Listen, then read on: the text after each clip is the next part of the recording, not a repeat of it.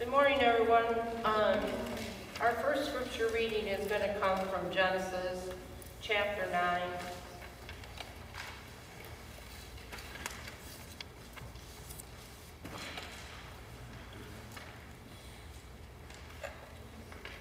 Verses 8 through 17.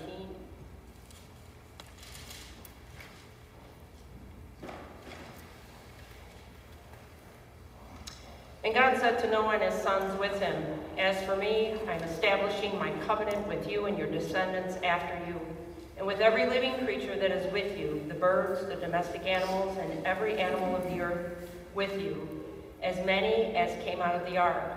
I establish my covenant with you that never again shall all flesh be cut off by the waters of the flood, and never again shall there be a flood to destroy the earth." God said, "This is the sign of the covenant I make between me and you and every living creature that is with you for future generations. I have set my bow in the clouds, and it shall be a sign of the covenant between me, you, and the earth. When I bring clouds over the earth and the bow is seen in the clouds, I will remember my covenant that is between me and you and every living creature of all flesh. And the waters again shall never again become a flood to destroy all flesh. When the bow is in the clouds, I will see it and remember the everlasting covenant between covenant between God and every living creature of all flesh that is on the earth." God said to Noah, "This is the sign of the covenant that I have established between me and all flesh that is on the earth." And then our second reading comes from Hebrew chapter 12, verses 1 through 4. "Therefore, since we have been surrounded by a huge crowd of witnesses to the life of faith, let us strip off every weight that slows us down, especially the sin that so easily trips us up. And let us run with endurance the race God has set before us. We do this by keeping our eyes on Jesus, the champion who initiates and perfects our faith. Because of the joy awaiting him, he endured the cross, disregarding its shame. Now he is seated in the place of honor beside God's throne. Think of all the hostility he endured from sinful people. Then you won't become weary and give up. After all, you have not given your lives in your struggle against sin." This is the word of the Lord. Hey, I've been around here 6 months and I finally made it up to the big place right here, huh? Keep an eye on Sarah. If she starts to get a little faint, you'll know. She'll be like, "Good Lord, what did we invite up here?"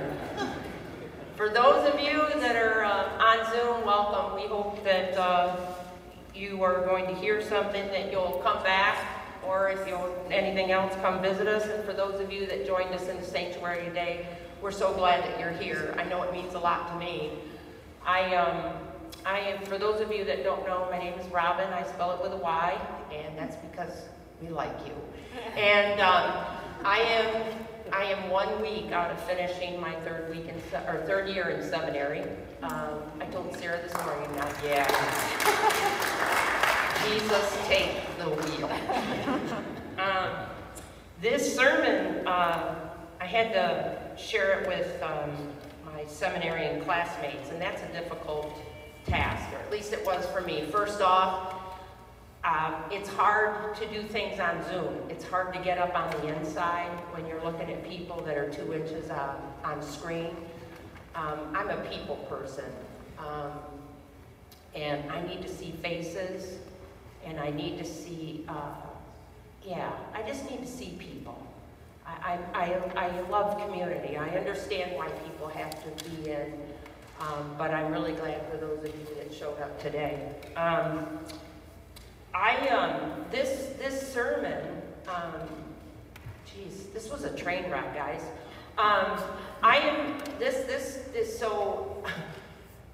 The class is called homiletics, and I thought, one time we talked about preaching, all this other stuff we've been doing in seminary. And he says, pick a couple of passages of scripture. Now, this was about 6 weeks ago. Now, I picked rainbows, because I like rainbows, you know. I'm about a month late, you know, with the month of Pride, but, you know, I love talking about, that was always one of my favorite stories in the Bible, too, as a child. You know, God hitting the reset button, flooding the earth, you know, and then there's just a couple people that make it, you know. That's like a good sci-fi movie that my mother introduced me to. You know, but it came time to, like, prepare this literature, you know, and from a theological standpoint. And Dr. Hartsfield, who is a reverend and a very studied Hebrew scripture man, he's very quiet. He is very loving, but he scares me. And if he hears this ever, it'll be after I get my grade. He says to me after I gave my sermon to my classmates, which that's difficult too, you know, when you're giving it to a bunch of people that are studying God's Word, that was tough for me. So he tells me after, you know, because I picked this, I actually only picked 3 verses because that was all we were allowed to do, which is tough, you know, to pick 3 verses. But, you know, he said to me afterwards, he goes, you know, the book of Genesis, especially chapter 9, it's not preached on a lot. It's studied a lot, but it's not preached on a lot. He goes, I was wondering what you were going to do with it. And I thought, good Lord, you know, because this is the material I'm going to use at 4th Street when Sarah said, hey, I'm going on vacation. Could you want pulpit fill-in? Sure. You know, it always sounds, sure. So, now you know a background of why we are where we're at. But, you know, like I told you in the beginning, I always liked the story, you know, because for me, talking about rainbows, and seriously, like I asked the kids, it was always about beautiful colors. The story represented hope. It had a nice, fluffy ending, right? Well, it didn't end up this way. And I'm going to share with you what I mean, and in my struggles, being on this seminary journey. You know, a lot of you that have met me, or have had a chance to talk to me, I like to laugh, I like to be loud, and I like to bring positive, you know, those hopeful things. I like to be an encourager. But right now, I kind of had to preach to myself on this sermon because I've been struggling. Maybe that's part of this seminarian journey, is kind of hitting a wall. You know, in 2019, when I felt this call, the same call, you know, I got this, you know, some people may think it's a little crazy, but, you know, Jesus talks to me. At least that's what I think. And I remember in 2019 when I kept hearing this still small voice, it was the same voice that said, hey, you're going to be a mom. And I said, no, I'm not. You know, I'm 37. You know, the eggs are drying up, for lack of a better word, you know. That ain't in my path. And long story short, at the age of 40, I became a mom to the coolest kid that has made me a better person in the world. And that's my son, Daniel, that graduated high school this year. But that same voice that asked me to do, you know, trust God on that journey, and through the process of adoption, is the same God that came and visited me and said, remember when you used to line up all your Barbies and back in the day, I hated that it was a head. You moms that are older might remember, or you girls that are my age, we had this head and you'd style its hair.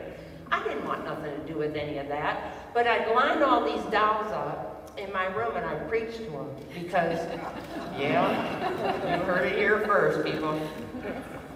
And I'd scream at them a lot too because I came up in a Baptist tradition. So, yeah, if I see any of your tonsils, you're going to get, so I'm just warning you. If I see any tonsils, that's what's coming. But, so I would preach in my room to my dolls. So, you know, a same voice that I felt that calling, and I'm like, yeah, I can do this, sure. You know, life was good. And again, that was 2019, I started seminary, and lo and behold, I didn't know my mom would be dead in 4 months, and a week after that, my dad, who had dementia, would be moving into my house, and then 2 months after that, COVID hit, and we all know how that went.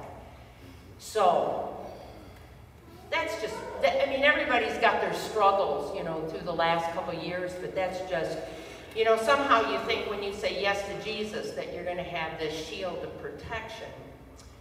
And somewhere along the lines on this seminary journey, I've gotten stuck in my feelings instead of looking at the promises. So that's where this sermon is going to go. The rainbow did represent hope for me.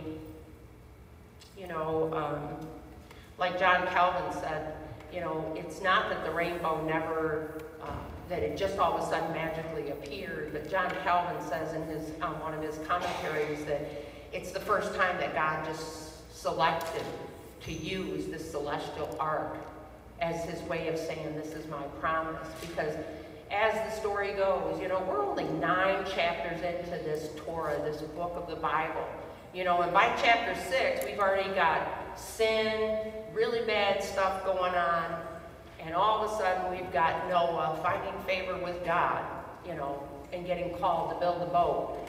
Build a boat for rain that they were told never had rain. Water came up from the earth, never came out of the sky. But we got this guy building this boat. And while there's no floods taking place today, for me, flood can represent a myriad of things. For me, what's going on ecologically, what's going on from person to person with people of color, with women's rights, with a whole bunch of things. There's a lot of floods, okay? A lot of floods going on. Our biblical narrative tells us how the flood was sent by God to deal with sin. And somehow God needed to kind of like hit a reset button. And at the end of that, he was going to put a sign in the sky and not allow a flood to destroy creation again. This is where I hit that struggle. I struggle as a Christian, as a person of a theology, as a woman, as a mom, as a mother, and as a person within this presbytery. I keep asking myself, how am I supposed to answer people's questions when countries like the Ukraine are getting turned upside down right now? How am I supposed to answer people's questions when I saw my kid? I didn't know what it was like to, you know, talk about African-American young people, but I do know what it's like. My son's from Guatemala, and when I saw those little babies on May 24th in Uvalde, Texas, I saw my kid, and for a moment, I knew what it was like to be the mother of an African-American child. Then on my birthday this year, July 4th, we all know what happened in Highland Park. You know, 7 kids are wounded, or 7 people are killed, 47 are wounded. And then just last week, you know, I came in to turn on the TV just for a second to see what the weather was going to do, and I see we lost another police officer, Lauren Quartz, doing his job. And I think, there may not be a flood, but where are you, you know? I'm just saying, for me, this is where I'm at. You know, I can't be one of these people that comes up to this pulpit and says a bunch of things if I'm not feeling it right now. This is what I'm feeling. I am struggling. But it's in preparation of this sermon to my theology comrades and to you. You know, I look at Noah and I go, okay, I can be Noah for a minute. Let's just switch this out. You know? He's going to build a boat. God asked him to build a boat. It took him 120 years. I'm feeling like theology and classes are going to take me 120 years, but here we are. And I thought, I get this, and you know, okay, no rain, okay. And not only that, you know, God asked him, I know what it's like, because if you want to lose some friends, tell them you're in recovery. You want to lose some more friends? Tell them you're in seminary. Ladies and gentlemen, they drop like flies. You're in what? you know? Yeah. So, you know, I can imagine what it's like to be Noah out there cutting trees down, hauling them in, you know, and they don't have any of the luxuries that we have today, but him and his family are working tirelessly building a boat, and people walking past him, hey, Noah, what you doing? We're building a boat. Oh, what's a boat? What are you building a boat out here for? Did anybody tell you we're 100 miles away from the nearest body of water? Well, God told me to build a boat. Yeah, that goes over about as well as me going, God asked me to go into seminary. Oh, God speaks to you. Yep, yeah, he sure does. Okay. So, you know, then we've got Noah and his family boarding the boat with a bunch of wildlife. You guys know the story, 2 by 2, here they come. And I have trouble getting in my car with 2 dogs and a cat to go camping. I cannot imagine the smell and the rhetoric. You know, we don't hear about what was going on between those walls, but I'm sure there was some chaos. But you know, more than anything, Noah, a part of the story that kind of really like, it hit my heart, and I never thought about it before. But you know, there had to be a lot of fear getting in the boat, having God shut them up. But then there had to be a lot of fear when you've seen the rain, you've seen the storms, and then God says, hey, we're going to get off the boat now. I find that hard. You know, that would be troublesome to step out of the boat of all the uncertainties, and that's where I feel like this is going. I think it would be safe to say that Noah obeyed God even when it was odd. I think I'm going to make a t-shirt, you know, obey God even when it's odd. That could be catchy. You know, regardless of the circumstances, Noah trusted in God. And I think that's where I find myself standing. And maybe if you have something going on in your life individually, as a person or in your family, whether it be a health situation, a job situation, or just something you struggle with or you're wrestling with God. What I know is our earth will still experience floods, but I know God will never judge the earth again. The promise of his faithfulness can remind us that though individually we may experience personal losses and personal death and physical death on this earth, God bolstered us with his love and his presence throughout the difficulties we face. There's a guy I really admire, and I'm going to close with this. It's a story from almost 60 years ago. Martin Luther King Jr. was in the midst of the Montgomery, Alabama bus. The bus boycotted, and one night the phone rang at his house, and the caller said, you know, the N-word. We're tired of you and your mess now. If you're not out of this town in 3 days, we're going to blow up you and your house and everybody in it. Shaken by that threat and that ugly voice, Martin Luther sat down to his kitchen table and poured himself some coffee. And sitting at the table, he prayed.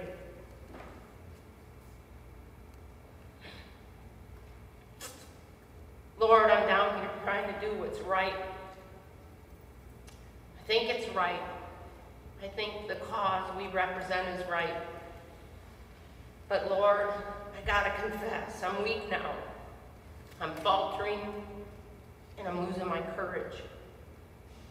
King said he felt an inner voice say, Martin Luther, stand up for righteousness, stand up for justice, and stand up for truth. And lo, I will be with you even until the end of the world. You see, God said, I will remember my covenant. God's covenant stands forever. There may be judgments, there may be tragedy, there may be catastrophes, but nothing will destroy all of creation again. God changed God's own mind over the course of time. We didn't do anything. But for the sake of salvation, God changed his mind. And for that, I'm grateful. Thank you, guys.